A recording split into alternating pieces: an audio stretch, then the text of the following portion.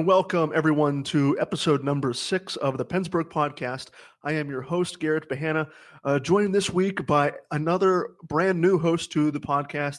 He is another great contributing writer here at Pennsburg. He is Robbie Noggle. Robbie, how are you? Good. How about you, Garrett? I'm doing pretty well. Pretty well, as well as I can, considering what the Penguins have done in their last 5 games. Yeah. Yep. So since our last podcast, the Penguins have played in 3 contests, and unfortunately, there isn't a whole lot of positives to take away from the last 3 games. At the time of recording, the Penguins are off, but in the midst of a 5-game losing streak. I believe it is the longest such losing streak under head coach Mike Sullivan. But since our last recording, the Penguins have had games against the Toronto Maple Leafs, the New Jersey Devils, and the Washington Capitals. And Robbie, I guess we'll go one by one and kind of dissect some of the bigger talking points from these last 3 games and kind of look ahead to what the Penguins may be doing down the road in order to snap this 5-game funk that they've been in. Yeah, that Toronto game was an ugly way to kind of come back home. They came home against the Islanders in a super emotional game, dropped that, got a point on the island, and you think maybe they got some of that rust off from the long road trip, and then they show up, PPG Paints Arena, no Austin Matthews for the Leafs, and it did not matter. They kind of returned the favor with a shutout of their own, answering the Penguins from a few weeks back, and just kind of took it to the Pens all night, and the Pens just looked bad in that game. Yeah, it really – I remember there was – I think it was towards the end of the game, so it was irrelevant at this point. But the Leafs really, for the entirety of the night, were just having their way with the Penguins. And it was the game against the Leafs, the loss, I should say, the loss against the Leafs really encapsulated what this losing streak has been about. You know, giving up 5 goals after taking the loss against taking the I believe it was a shootout loss on the island. Correct. Like you mentioned, and then going into their next game, like you said as well, it felt like Toronto was getting a little bit of retribution for the 3-0 victory that Pittsburgh took a few games prior to this meeting. And like you said, they didn't have Austin Matthews, but they clearly didn't need Austin Matthews. But what I would say about Toronto is you kind of felt like, and I felt like this going into the game against Toronto, the 3-0 shutout win for the Penguins. I thought in that game, the Maple Leafs were going to beat the Penguins and beat the Penguins pretty handily, considering all the offensive firepower that they had. And it didn't happen. Obviously, the Penguins got that 3-0 win. But all that offensive firepower, the Leafs must have just been storing that for this game. And I think it showed with really just a 5-0 clobbering of the team. You don't need Austin Matthews, and you don't need William Nylander just to see that this team can put 5 goals up. Yeah, that game against the Leafs was kind of like a microcosm for the Penguins all season. Just some of the issues that had plagued them before that road trip were there again. And it was goaltending, it was defense, it was no scoring. If the Stars weren't scoring, nobody was scoring. And yeah, going into that game on October 18th in Toronto, everybody's like, man, this is going to be a real test for this team. Toronto's fast. Matthews is just absolutely tearing up the league. And they win that game, and then they go through Canada, just pretty much tore up Western Canada while looking very, very good, while looking like the team that we expect. And then they come home from that road trip, and they've just, again, the same problems are back again. I don't know what the answer is. We'll talk about it a little bit later, but the Jim Rutherford tirade, I mean, this is the same issues. It's the same players. It's the same issues every night. And we kind of went through this last year, and they turned out fine. By the time the spring rolled around, none of that mattered. But this is still frustrating as a fan because you're just doing the same thing every night. Your results aren't going to change. That game against Toronto November 3rd was just a microcosm of everything, and it didn't get better from there. No, the main points you brought up that have been infesting the Penguins' play for a negative impact. We're talking a lack of even strength scoring. Like you said, if the Stars weren't putting it, if the Stars weren't putting it in the back of the net, then nothing was going in. The lack of defense in front of Matt Murray, and including the shaky play from Matt Murray himself. all three of those things have probably combined to put the Penguins in the position that they are now.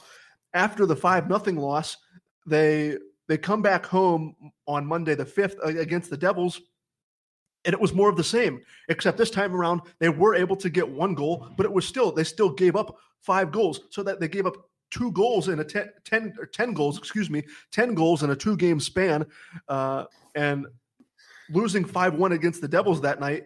It felt like it was more of the same. And you're thinking to yourself, at least I'm thinking to myself, okay, the Devils have some youth and they have some speed. And, those two things, for the longest time, the Devils didn't have either of those two things. No, I mean, the Devils are better than what they were in the past years. There's no question about that. They showed that last year. But the Devils are still not a team that's built to just outscore you. And the Penguins, Brian Boyle, you shouldn't be letting up. Brian Boyle is a good hockey player. He shouldn't be hat-tricking you. That Taylor Hall, Nico Hischier, fine. It's just, they go down 1-0, they tie it up, and then the wheels come off again. And again, same story.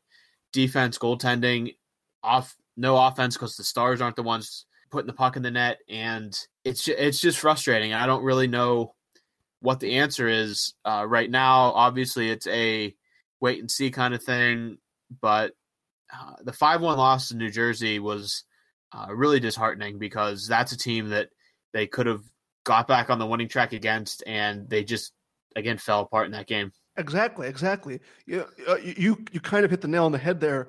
New Jersey isn't the team that they have garnered the reputation for being that slow, boring, methodical kind of hockey team that brought them the Stanley Cup glory in the late 90s and early 2000s. That team identity is long gone, and they're built on Taylor Hall, Nico Hischier, speed, youth, and skill. But still, we're talking about when comparing the New Jersey Devils to a team like the Penguins, who have won the Stanley Cup 2 out of the last 3 seasons. You don't go into a game like that thinking the Devils are going to put 5 in the back of your net, and you're going to end up with such a lopsided loss. It's not unthinkable. It's not unfathomable, because anything can happen in this league. But I was with you. I thought the Penguins were going to look at New Jersey at home. They were going to right the ship and snap out of this losing streak that they had been on. Obviously, that wasn't the case. Then they go into the primetime lights in the nation's capital and play the Washington Capitals on Wednesday Night Hockey. And this game, the most recent game for that matter, it looked promising for about 59 minutes of hockey. Sidney Crosby getting the goal to give the Penguins the lead, and the Penguins really playing. They played like the better team against the Washington Capitals. In my opinion, the Penguins deserved to win that game, and they deserved to win that game rather comfortably. Had it not been for multiple Penguins ringing posts, and had it not been for Braden Holtby all of a sudden turning into the biggest brick wall in the nation's capital. For whatever reason, it seems like whenever Braden Holtby has to face this team, he turns into a superhero. And I'm not trying to discredit Braden Holtby.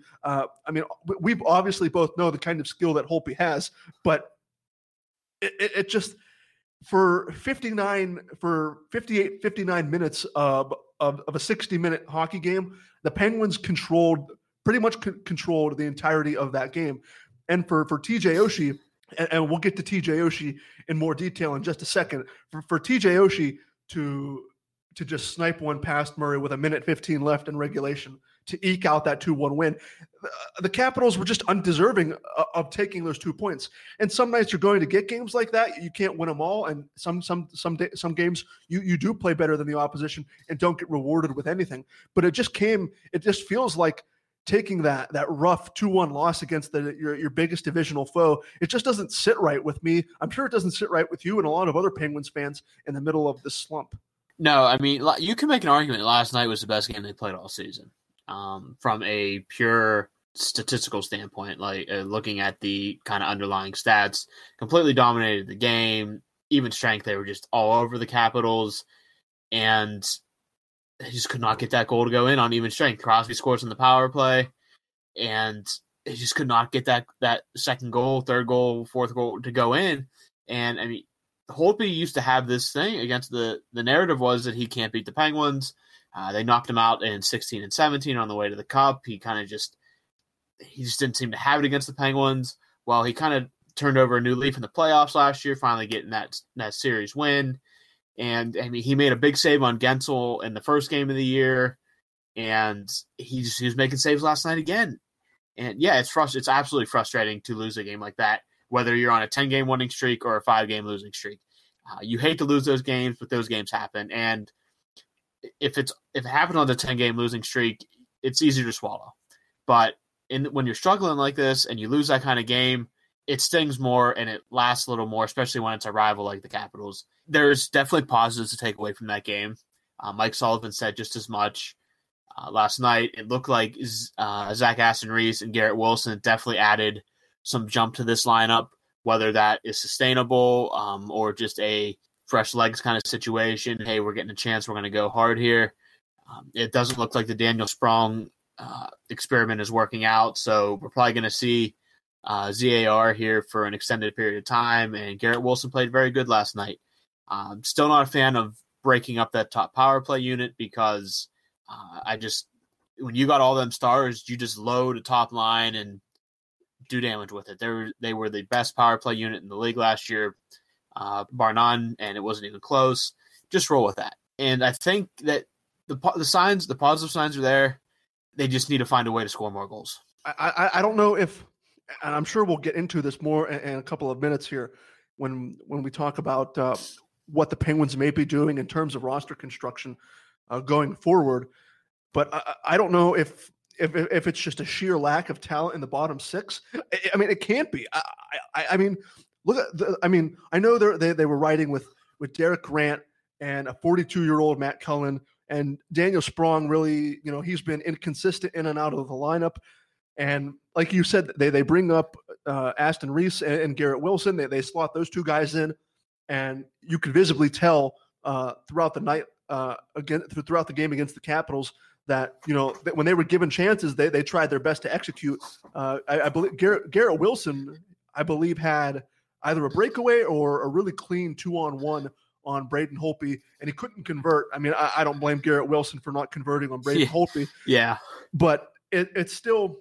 Well, the Penguins are in a weird scenario or a weird situation, and I don't think this is a situation where they've been in for quite some time. I go back to I remember reading something. It's a shame I can't remember what outlet it was from, but the question was posed: have the Penguins has the rest of the NHL caught up to the Penguins? Have the Penguins lost that speed that got them the 2 Stanley Cups in 16 and 17? Is that completely evaporated? I don't know at this point. Yeah, I think it was actually Adam Gretz who put that on our site. You're right. Right. I think it was in like a version of that same thing was in multiple places because that's a common question being asked. But I know that Adam had something on our site pretty much looking at that exact scenario. And I don't want to say the speed's gone, but I definitely, obviously, it's a copycat league. The Pens won like that in 2016. Teams saw that. In 2016, one team could keep up with them, and that was Tampa Bay. The only team that took them 7 games in the playoffs that year. They pretty much dominated all 6 games against San Jose. They completely wiped out the Rangers. And the Caps, the President's Trophy that year, the Penguins pretty much took them down in 6 games in pretty dominating fashion. And that's because they were just so fast, and nobody else was built for that at that time. You saw it creep up in 2017, and last year, in combination with the just empty gas tank, teams are catching up. And I'm not saying the Penguins are any slower. I just don't. It's just everybody else is just as fast now. And when you level the playing field, it's going to get harder. You're not going to go in every night and just skate teams to death when they can skate with you. And a part of it's roster construction, I think. Jim Rutherford kind of teed off last night. It kind of broke during the game against the Capitals. And as much as Rutherford said a lot of stuff that was right, Rutherford is a part of. There's a part of blame that goes to Rutherford as well because of the roster construction. Mike Sullivan can only put on the ice what he's given, and a part of the roster construction that falls on the general manager. And if you look at what they have right now and what was out there, you got to put some blame on Rutherford as well, as much success as he's had in Pittsburgh. And we'll see what he does going forward, because it's going to get interesting if they continue to struggle. I think this is going to be a story that we're going to be following up and probably through Thanksgiving, through Christmas, if not into the new year. We both know that Rutherford, he's not afraid to make a move, and he certainly has an itchy trade finger ready to pull that trigger whenever he feels it's necessary. You're right, because looking at the last 2 summers that Rutherford has had in terms of free agency, he's brought in Matt Hunwick, Antti Niemi. They're both gone now, and they were both done away with rather quickly. Rutherford had to trade away Connor Sherry in the deal with Matt Hunwick just to shed Hunwick's salary. Sherry has 6 goals with Buffalo right now. See that right there. That is the depth scoring that Connor Sherry could be providing the Penguins had he not had to have been attached to the salary dump with Matt Hunwick. It's the blame. You don't want to put all the blame on Jim Rutherford. The blame can be shouldered by Rutherford, by the players, by the fact that last year they were dealing with a brutal schedule with the back-to-backs and coming off the Stanley Cup win. There are a multitude of factors that have led to where we are right now. But looking at where Rutherford has put this team, because you're right, Mike Sullivan can only play with the roster that he's given. Jim Rutherford is primarily the person in charge of personnel and bringing in the players he feels are necessary to get that third Stanley Cup in 4 years. So like I said, he's done away with Antti Niemi, Matt Hunwick. He's brought in Jack Johnson, and we all know what Jack Johnson's reputation has done here in the early part of November. And remember, the Sherry trade was to clear space for Johnson. Exactly. And that's, we're beating dead horses at this point. We're all fans at heart. And even though we're contributing and we're writing our thoughts, we're supposed to maintain a little bit of journalistic integrity when reporting on this team, and not to show too much bias, but still the fact remains we're all fans at heart. And some of us are, follow this team a lot more closely than others. And the ones that do follow this team closely and follow the league much more closely than the average casual fan. When you look at a signing like the Jack Johnson signing, there were going back to when the rumors started circulating in I believe it was like June, mid to late June, when Johnson was linked to the Penguins. It was from day one. It was outcry, so much negative outcry for bringing a 31-year-old defenseman who's had a track record of terrible possession statistics and bogging down his defensive partner, bogging down the entire team in his own zone. And it's become evident already in the games that he's played as a Penguin that he's done just that, bogging down his defensive partner. He's on for more goals against than he is for. I don't know what you just don't know what goes through Jim Rutherford's head when signing a guy like Jack Johnson to the contract he was given. It's mind-boggling. Yeah, a 1-year contract for Johnson I could have lived with. Even a 2-year I could have lived with. 5 years for any 31-year-old defenseman that's not, I'm talking elite caliber defenseman, is probably absurd. It's probably just say no to that. And again, the Schultz injury is not helping them back there. Even Chris Letang, all the credit in the world to Chris Letang, he looks like a Norris caliber defenseman right now. He is playing out of his mind. And they put him with Johnson, and you can't just keep Dumoulin and Letang together. Just work with your other four then, because Dumoulin and Letang is your best pairing. Every night, you have two of the best defensemen in the league right there. Don't mess with that. Please don't mess with that. What you do with Jack Johnson, you can't do anything with Jack Johnson right now because the Schultz injury. And you can't do anything with him at least until the Seattle expansion happens, which is either in another year or two. So unless they take an expensive buyout, Jack Johnson's a Penguin for the foreseeable future, as much as it pains me to say that. But that is the bed that Rutherford made himself. Why Jack Johnson? I don't know. If it was look what Gonchar can do with these guys. Look what Gonchar did with Alexiak. Jamie Alexiak's not 31 years old. Jamie Alexiak's having a great year, but one, he's not super expensive, and he's not 31 years old. I still don't understand the Jack Johnson deal, and I won't until he does something of note that's positive. And they have no choice but to march him out there right now because they have no depth down in Wilkes-Barre to bring up, and with Schultz out, they can't hide him anywhere. With everybody else below that top pairing playing below average, that includes Mata and Riikola. Riikola has to adjust to the North American game. I understand that. You have nowhere to hide Johnson right now, and it's frustrating to watch him go out there every night. But there's nothing we can do about it. That's what Mike Sullivan has to work with right now. And on the offensive side, the forward side, you didn't need to bring. I love Matt Cullen, hero in Pittsburgh, 2 cups. Probably not the right guy to bring in. Not when a guy like Anthony Duclair was out there, as an affordable piece. Just stuff like that. You just wonder, what was the thought process there? You're right. Take the nostalgia glasses off if you haven't already in terms of Matt Cullen. He's 41, 42 years old, and there have been multiple times throughout multiple games already this season where he looks every bit of a 41 or 42-year-old hockey player. But he looked like that last year, though, in Minnesota. This isn't he didn't look good in Minnesota last year and then all of a sudden look bad coming to Pittsburgh. He showed those signs last year in Minnesota. So again, another one, I understand Rutherford's loyal to him, but common sense has to prevail at some point. You're right. Loyalty to a longtime NHL veteran is one thing, but I mean, at what cost? It's because Matt Cullen.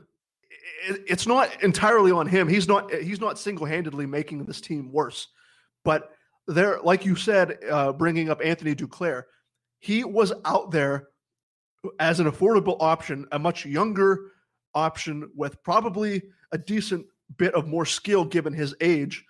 And Jim Rutherford goes out and chooses to bring back Matt Cullen for what? For locker room presence? I mean, you can't really sell me, me and personally, you can't sell me on locker room presence when, given the success that this team has already had. I know Sidney Crosby and Evgeny Malkin are hungry for more, and I'm sure they both love Matt Cullen to death, and I'm sure, there is truth to the fact that he probably is a locker room guy, and he's a great presence to have around a great veteran leader. But you're right. You said common sense must prevail, and so far, probably within the last 2 summers that Rutherford has had to dance in the free agent market, common sense has not prevailed a whole hell of a lot, and it's a shame. It's not. I don't know if it's a shame, if that's the right term I want to use. It's just disappointing to see where this team was, to slowly see where this team has gone over the last 2 seasons. Yeah, for a team that has been so prided themselves on advanced stats and kind of taking the lead on that, hiring a specific advanced stats person in Sam Ventura, and really riding that stats wave to 2 cups, and then from there on out just building a team that's kind of the antithesis of that. Bringing in guys like Johnson, who has a historical track record of, one, not just failing the eye test, failing the stats test as well. Just atrocious underlying numbers his entire career. And then a guy like Cullen, when there's guys like Duclair out there who are young and affordable for at least a year. And to me, that is where I just cannot wrap my head around what was discussed in the internal meetings that led them to those decisions. So let's get wild here. Let's throw out some hypotheses and see what happens. What kind of leash? I'm sure it's probably a long one, given the success that he's had with 2 Stanley Cups in Pittsburgh. But what kind of leash do you think Jim Rutherford is on at this point? Rutherford himself. Go ahead. My mind is telling me Rutherford will be here until he decides to retire. My heart, for as much as I think, for as much success as Rutherford has brought the city of Pittsburgh and the Penguins as a franchise, is it time to move on from a 70-year-old general manager to try and get an infusion of youth, someone who has a younger outlook on the NHL, like Kyle Dubas in Toronto? Look at the way he's been able to construct his roster. I don't follow the Maple Leafs that closely, but I'm fairly certain that they're relying on advanced statistics in a much more heavier style than a 70-year-old former goaltender would. It just seems that way, because you brought up the Jack Johnson signing, not passing the eye test or the stats test. And as soon as you brought up the Jack Johnson, as soon as you brought up his name, my mind immediately went back to a guy that we haven't even mentioned, and that was Ryan Reeves. Jim Rutherford working to bring back that gritty sandpaper kind of player that he did. He tried to do with Steve Downey in his the early part of his tenure year here in Pittsburgh, having that gritty fourth liner who can stand up for the superstars. I hate that narrative so much. The gritty fourth liner trying to stand up for when the superstars take a beating.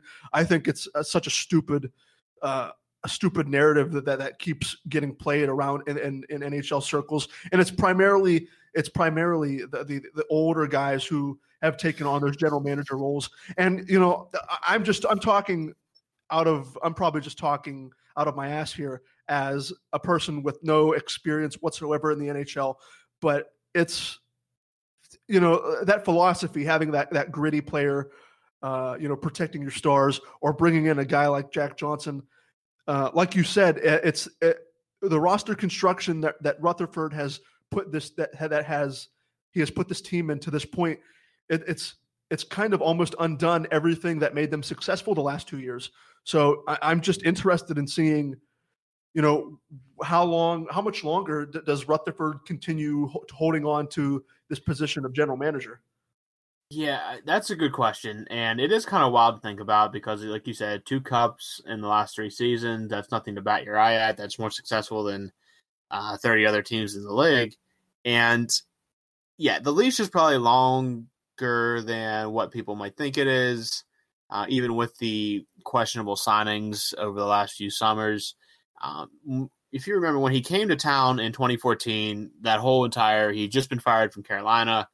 That caused a controversy in itself. Nobody ever just questioning why they brought in this guy that just fired, hadn't been in the playoffs since 2009. He was just he kind of lost his fastball, and he comes in and pretty much flipped that entire roster in less than 2 seasons, back-to-back cups, and forever one of the most successful general managers in not only Penguins history but NHL history. But when he came in 2014, he said 3 years, and he had Bill Guerin, Jason Botterill, and some other names floating around there. They all were kind of like assistant general managers. Botterill was always probably leaving. That was probably, unless he got the Pittsburgh job, he was always probably heading out. And I don't buy that he had that much of an impact on the Penguins leaving. I think that narrative is overblown. Yeah, he's good with numbers, but he hasn't exactly blown the doors off in Buffalo. And he has a all-world talent in Jack Eichel there. So I'm not gonna feed in too much to that narrative. But at the same time, a win. And I think if the unimaginable happens, the Penguins don't make the playoffs, I think you'll see changes. And I don't think that situation's going to happen. I really don't see the Penguins missing the playoffs. It's still young. The Islanders are playing just above their heads right now. The Capitals, I don't think, are as good as the Capitals have been. Eventually the hangover is going to kick in. And I still think the Penguins are good for first, second, third in that division. But at some point, you got to ask about Rutherford. Like, you have guys that are ready to take over. And how long is that leash? I think it's pretty long unless the bottom completely falls out by Christmas. I think he's safe until the bottom would completely fall out. But yeah, there's definitely questions to ask about Rutherford and some of the deals he's made and what his future is going forward. Yeah, it's an interesting topic, I think, and it's one that it hasn't needed to be brought up because of the recent success that the Penguins have had. But are we looking too much into a 5-game slump in late October, early November? There's probably a little bit of truth to that, but the track record that Rutherford has in terms of player acquisition, it speaks for itself. There's been a couple of good things thrown in there, but is it a bold statement to say that the bad has outweighed the good in his tenure in Pittsburgh?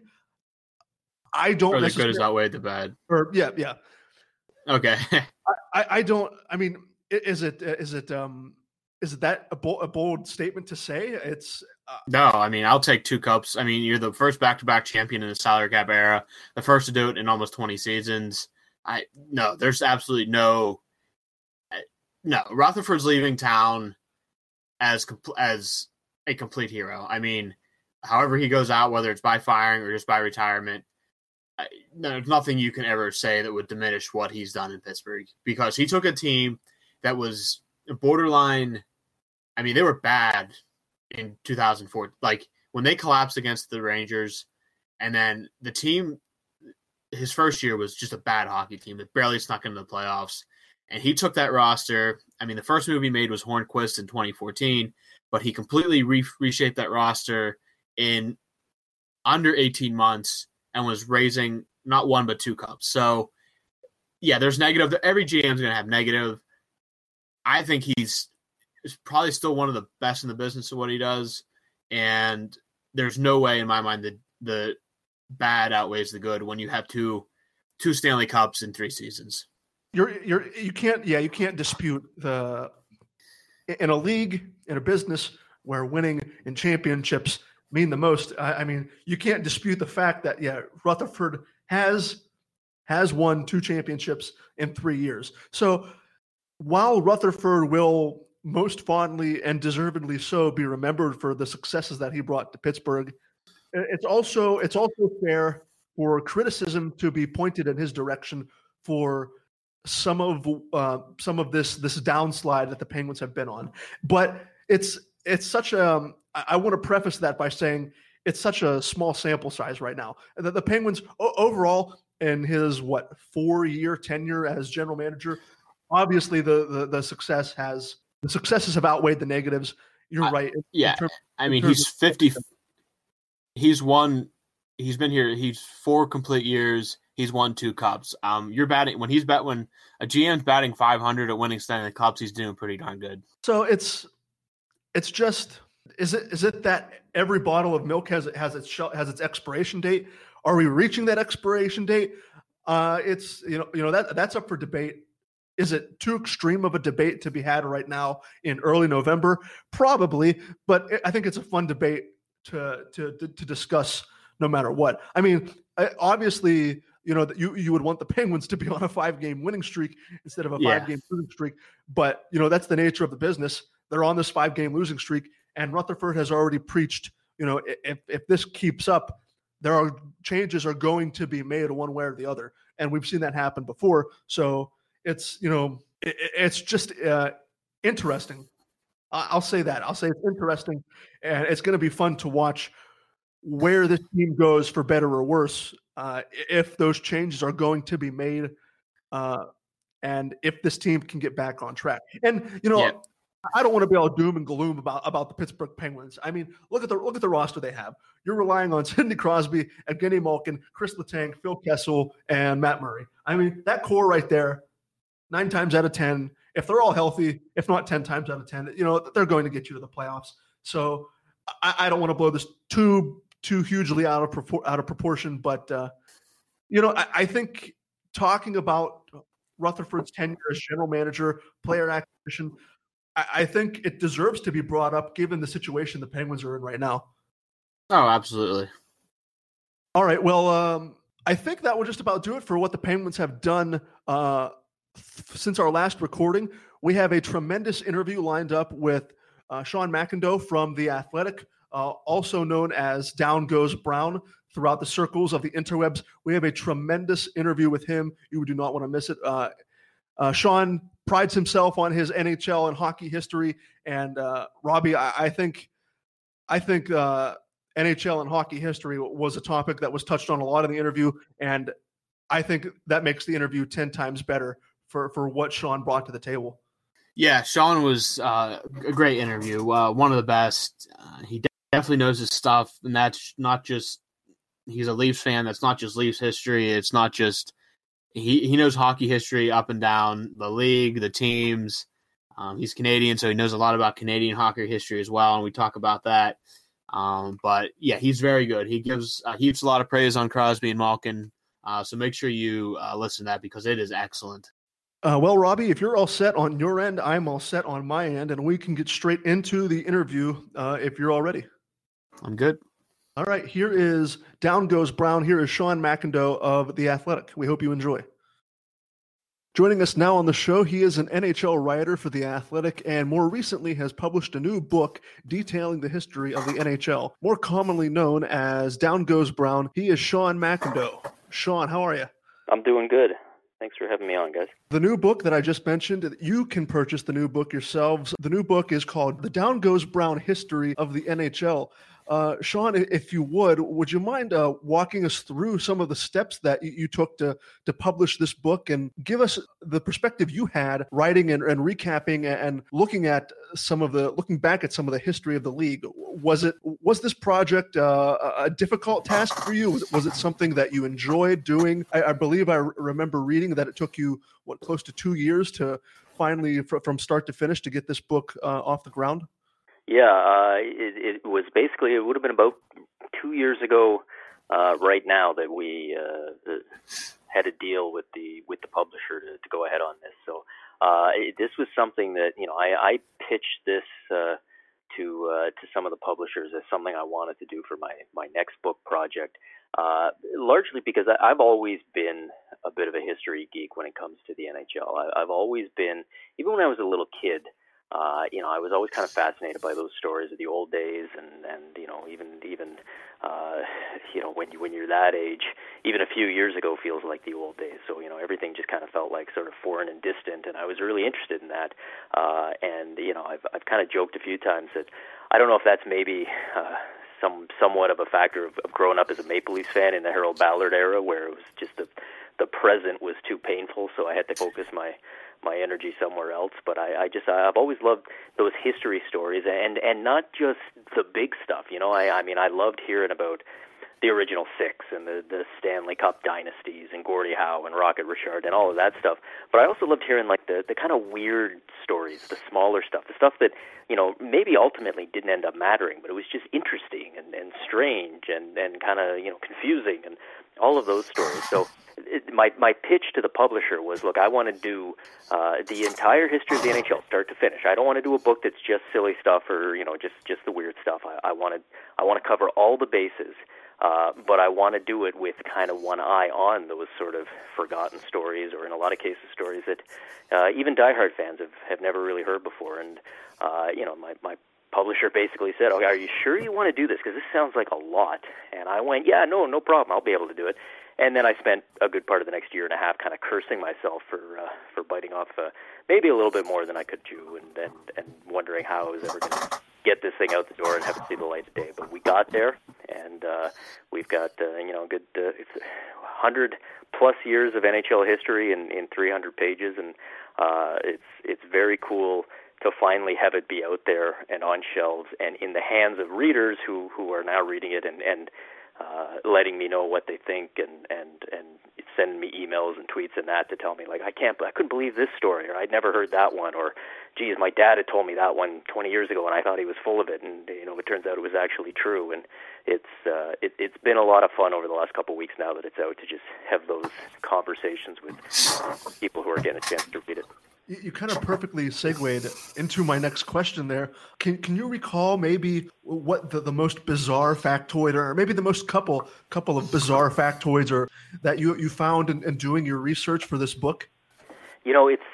it's tough. People keep asking me like, what's your favorite story in the book? It kind of changes for me almost day by day. There are a few that are in there that there's some stories in the book that I remember hearing as a little kid, and to be able to go back and nail down the details and find that stuff out was very cool. And there's a lot of stuff in there that I kind of learned about for the first time as I was in the process of doing it, and I got to have that reaction of, wait a second, there's no way. And one of those stories is one that Pittsburgh fans may be familiar with from the team's earliest days, but this really blew me away when I started digging in, finding out the story of the late '60s Penguins, who have been at this point been in the league for a couple of years. They're part of that first wave of expansion, and they're going into St. Louis to play the St. Louis Blues, who have, even in the first couple of years, the Blues have established themselves as the best of the expansion teams, and they've also established themselves as having pretty good fans and loud fans and nasty fans. It's a very tough building to play in,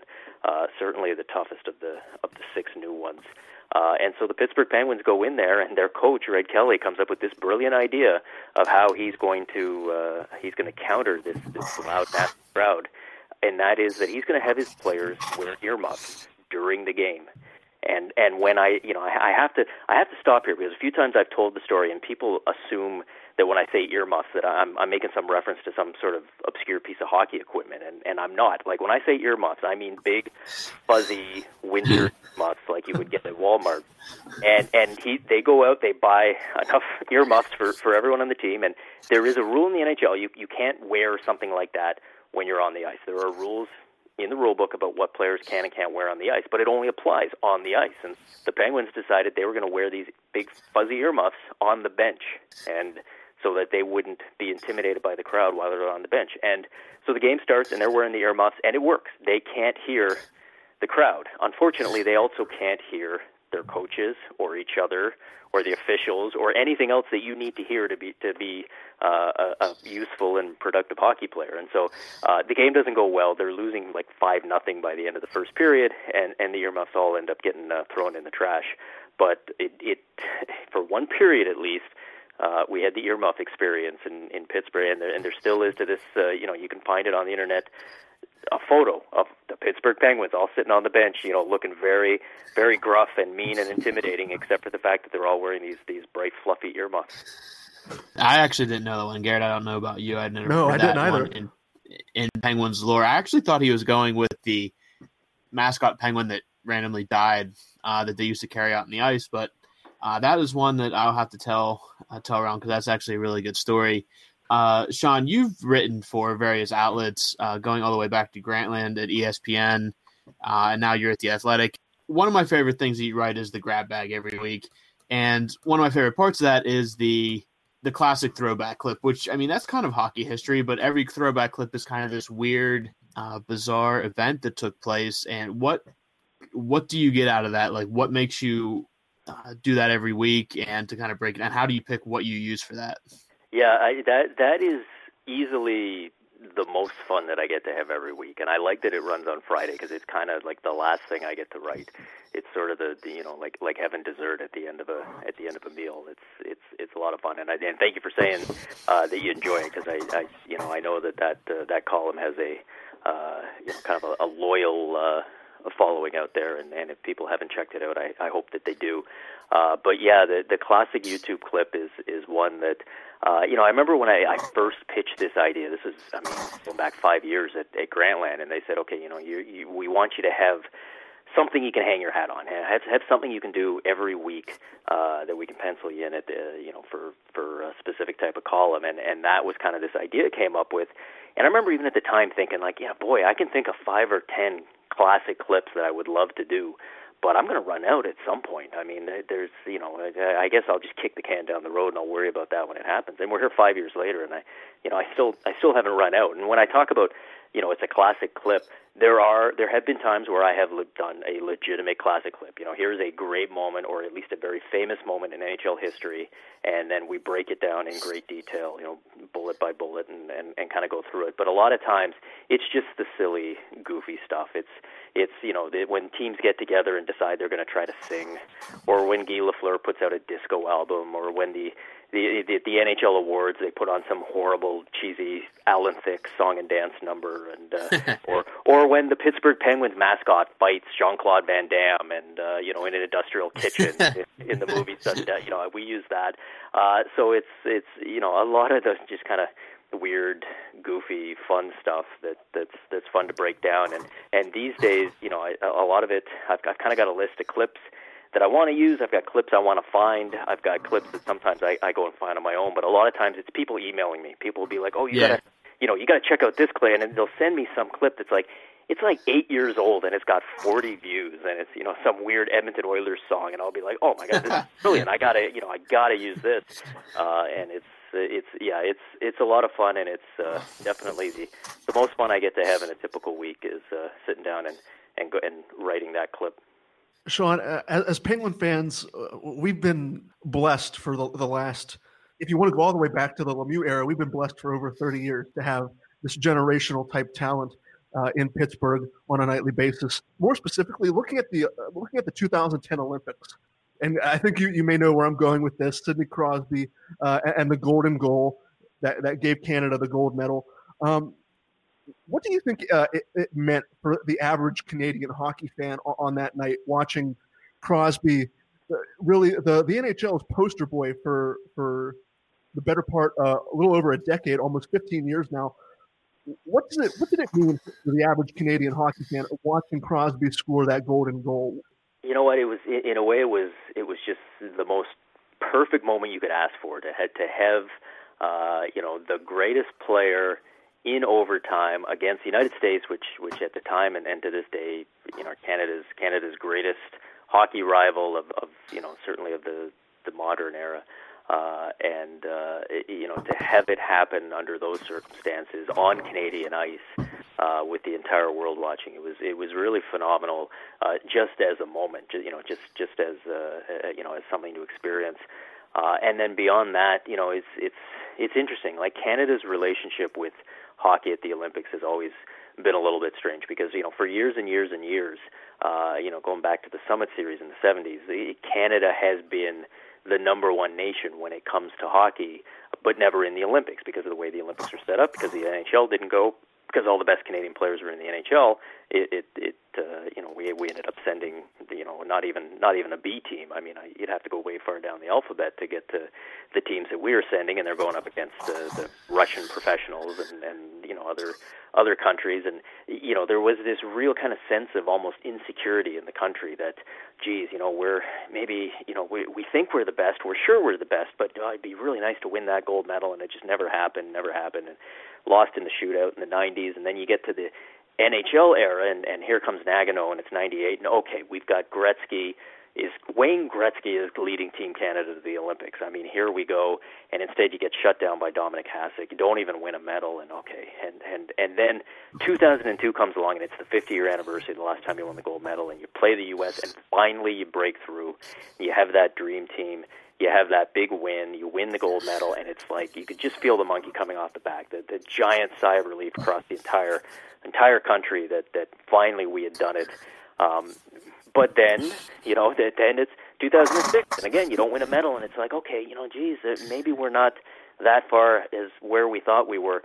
And to then, is that Sidney Crosby moment felt like the tipping point, where it was like Canada was the big bully of the international hockey world that finally kind of got up and shook the cobwebs off and said, all right, you know what, this is our sport. Now, this is, from this point on, this is ours, and ever since it really has been, the winning streak at the Olympics, of course, and to go on and win again 2014, win the World Cup, have that long win streak in terms of international play. It was like that kind of Sidney Crosby moment was the tipping point where it felt like, all right, now this is the Crosby era is here. We are ready to win, and we're gonna kick a little butt and take some names.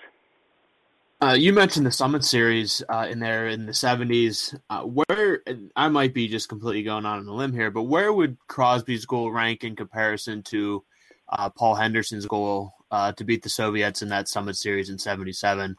Maybe I'm conflating how big that Henderson goal was, but what did that mean for Canada at the time, and where does that how do they compare to each other?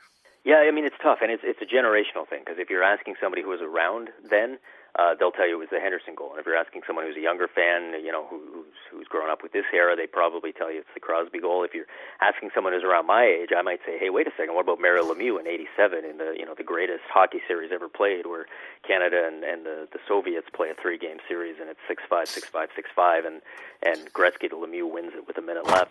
The thing that people have to understand with the Paul Henderson goal in the Summit Series is just the roller coaster of emotions that series had on Canadian fans and just the Canadian national psyche, because that was the first time that Canada and the Soviets had played each other best on best, and everybody in Canada assumed that Canada was going to win. It was an 8-game series. Canada was going to win the series 8-0.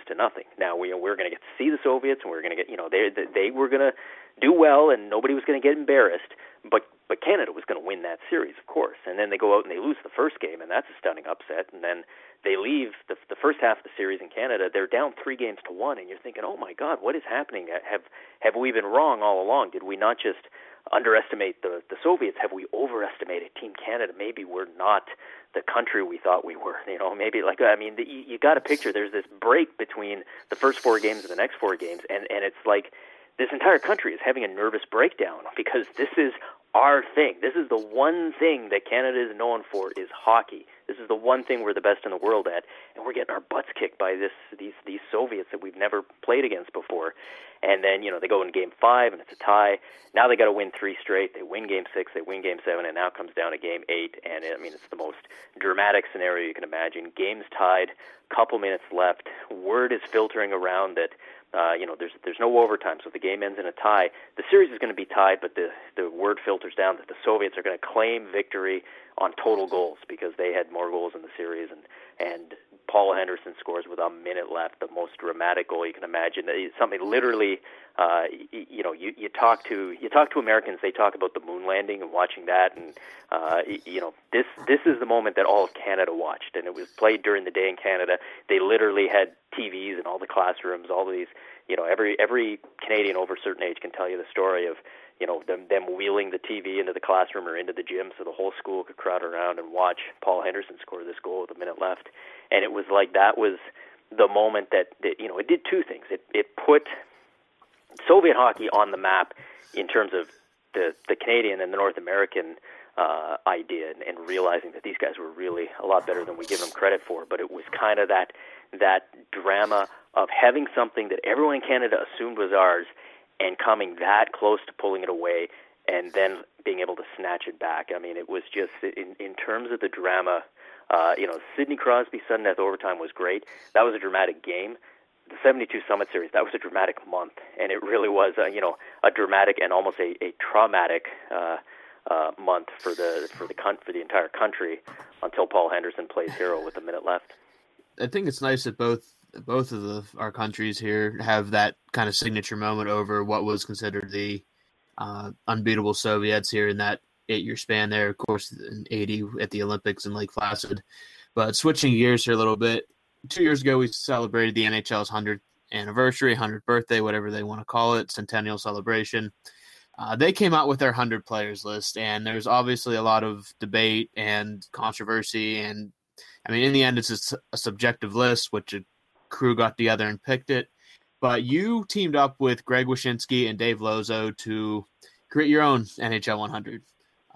So our question is here, right now, where do you put Sidney Crosby in the pantheon of all-time greats? And then where do you put Malkin, who was famously left off the NHL's list, but he obviously made your book pretty high on the list? Yeah, I mean, that was, the 2 things that frustrated me about that NHL list, and let me start off positive. I think it's great the NHL did that. I think the NHL actually did a really good job handling their centennial and bringing forward some of that history and and using it as a sort of a teaching moment to get some names and some teams and some accomplishments in front of a new generation of fans who maybe weren't familiar with them. So I'll give them credit for that. But what frustrated me about the list that they put out was two things. Number one, it wasn't ranked. It was just, here's 100 guys. And to me, you're going to do a list, hey, you got to rank it. So when I sat down with Greg and Dave to do the book, that was the first thing we all agreed on is, we're not just going to list 100 names. We're ranking them 100 down to number one. The other thing that was so frustrating was that how few guys from the modern current era were on the NHL list. I mean, Gary Bettman's always saying that there's never been more skill, there's never been more talent than there is in the league right now. And I actually agree with him. I think he's right on that. And plus just even from a marketing perspective, why wouldn't you want to make sure you had some of your modern day stars on that list? And instead, we got basically, the three obvious ones of Crosby, Ovechkin, and Jagr, and then anyone who played for the Blackhawks, and that was it. That was the only modern day players they had on there, and not having Malkin on the list was just unforgivable. I mean, that was the one. There's other guys that that we had on our list that should have been there. Zdeno Chara, Joe Thornton, guys like that. But we can argue over that. I think, there's at least a case to be made based on what kind of criteria you're using. I don't see any case at all for Malkin not being on that top 100 list. And we had him pretty high. I don't have it in front of me. I think we had him around 50 or so. So, I mean, he made it and made our list easily. As far as Crosby, I think we had Crosby kind of in the 15 to 20 range. And, this was a couple years ago, so, he's had another cup since. He's certainly moving up. He's a guy that I think by the end is certainly going to be in the top 10. Might be pushing that top 5 discussion. There's sort of the almost the Mount Rushmore of kind of Gretzky or Howe is the unbreakable trio at the top, and then most people I think by now have got Mario number 4, and then maybe Rocket Richard or somebody like that number 5. Can Sidney Crosby get into that conversation? Yeah, I think potentially he can. Certainly if his career goes, he plays another 5, 6, 7, 8 years, the numbers he's going to have are going to be way up there. It's going to be interesting to see how he's viewed and how the typical fan or the typical media member is able to kind of reconcile the different eras and the fact that Sidney Crosby is one of the greatest players of all time, and yet when he retires, he's going to have a point total that's not going to look as impressive as it would have if he had played in the 80s and 90s and those sorts of eras that were higher scoring.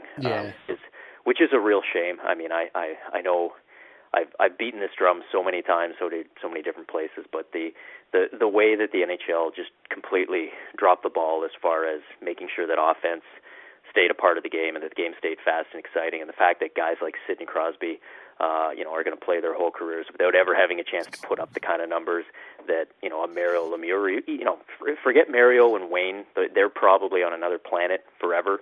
But even to put up Steve Yzerman type numbers, I think it's a real shame. I think it's a real shame that Connor McDavid might be even better than Sidney Crosby and has already won 2 scoring titles and is easily the most dynamic, exciting, explosive player in the game, and has never scored 110 points. I mean, the way that we've just watered everything down in this league in this era is very frustrating. But of course, any rational and intelligent view of where players slot in is going to take that into consideration. So, does Sidney get into that? I think by the end of it, assuming he stays healthy, we're probably having him right in that kind of Rocket Richard, Jean Beliveau, 5, 6, 7 range.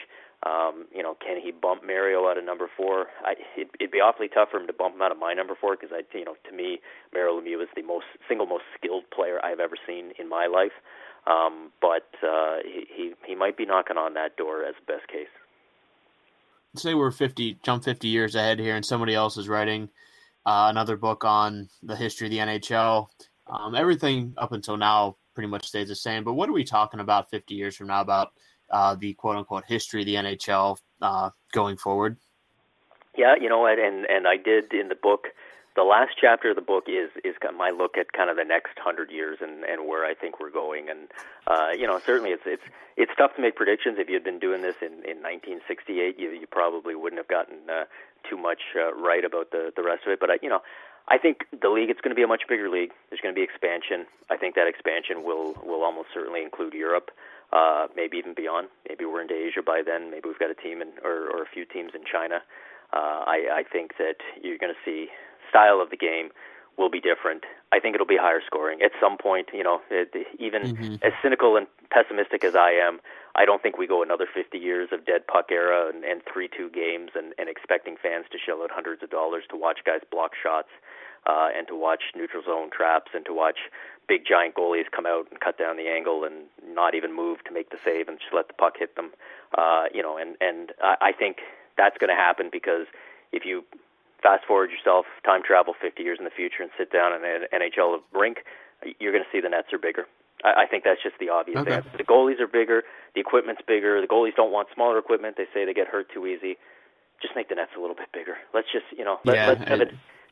Anyone who's ever seen, a photo of Wayne Gretzky winding up to take a slap shot, and you look at the goalie and you look at all the net around him for Wayne to shoot at, let's give Connor McDavid the same net to shoot at and see what he can do. So I think you'll see that. I wouldn't be surprised if you got wider ice. I wouldn't be surprised if you got 4-on-4 hockey. I think there's a good chance that maybe we'll see even more radical type of rule changes. We knock on wood that the game is still strong, the league is still strong. We knock on wood that the league still exists and hasn't been wiped out by concussion litigation or some other crisis that we maybe don't even know about right now. I think it'll still be there. I hope it's been given a chance to shine and be the best it can be. And if it is a niche sport still, then so be it. But at least let's have it be the best niche sport that it can be. And hopefully at the end of the day, whatever the league looks like, as long as the Maple Leafs have just won one damn Stanley Cup, I will be happy. Yeah. Completely. Yeah. Like, just give me one. I think 50 years. I'll hit the treadmill as soon as I get off the phone with you guys. I think I can maybe squeeze 50 more years out. Just give me one Stanley Cup in that time, and I'll be happy. Sean, this has been a tremendous interview. Thank you so much for taking the time out of your day to come on the PensBurgh podcast and join us. For everyone who is interested in following Sean, you can do just that on Twitter at DownGoesBrown. And also remember, he like we've been talking about for the last 20-25 minutes, he has a tremendous new book out. The Down Goes Brown History of the NHL is out now for everyone and anyone who wants to pick up a copy. Sean, thank you so much again for coming on the show. You provided some great answers, and who knows, maybe 50 years from now, we will be I won't be celebrating, but you'll probably be celebrating a Stanley Cup in Toronto. Fingers crossed, and hope maybe we'll get a second edition of the book out for the 150 years, and everybody will be happy. All right, Sean, thank you so much for taking the time and coming on. We really appreciate it. Right on. Thanks for having me, guys. Thanks, Sean. You. That was Sean McIndoe, also known as Down Goes Brown. You can find him on Twitter at Down Goes Brown on Twitter. And again, you can also find his book, The Down Goes Brown History of the NHL, is available online and in probably every single bookstore imaginable. Sean provided some really great, interesting NHL and Penguins tidbits of history. Robbie, I thought it was a tremendous interview, and heaping the praise on Crosby and Malkin as a Leafs fan, it's not something you hear all that much. You have the interpretation or the understanding that Leafs fans can be some of the more unfriendly NHL fans in terms of fan bases. But no, Sean was a tremendous guest, and I really hope to have him on in the future. Yeah, he was great. Absolutely. All right. Well, that will just about do it for this episode of the PensBurgh podcast. Robbie, I want to thank you for coming on and lending your talents to the discussion here that we had with recapping what the Penguins have done and also in the interview. So if you wouldn't mind, where can the fine folks who listen to this wonderful podcast, where can they find you? You can find me on Twitter is where I am at most of the time. It's at RJNaugle2. That's at RJNAUGLE, the number 2. I'm on there, and you can also find me, of course, at PensBurgh I am part 2 of the Pens Points team along with Garrett. That is where you'll find most of my stuff with the occasional other pieces as well. But yeah, Twitter, if you want to reach out, that's where you can get me at RJNoggle2. You can find Robbie there. You can find myself on Twitter as well, at GBehanna, at GBEHANNA. We have a brand new Twitter account dedicated strictly to the Pensburg podcast. You can follow the podcast Twitter handle at Pensburg Pod, at Pensburg POD. You can get alerted through Twitter when a new episode of the Pensburg podcast goes out. We have an email address where you can send us listener questions, listener feedback, tell us how wonderfully or poorly we're doing this operation. You can send anything you want to pensburgpodcast@gmail.com. Don't forget to subscribe to stay notified through your streaming service of choice for when new episodes of the Pensburg podcast goes out. We are available through SoundCloud, Spotify, Google Play, and iTunes. If you like what you're listening to, please take 2 minutes out of your day at most to give us a 5-star rating on iTunes or your streaming platform of choice. It is greatly appreciated. It lets us know that all the hard work that we're doing here for the Pensburg podcast is paying off, and we're happy to see that we're slowly but surely getting a dedicated following, which is awesome to see. But for Robbie Noggle, I have been Garrett Behanna. Thank you so much for listening to another awesome episode of the Pensburg podcast, and we will see you next week.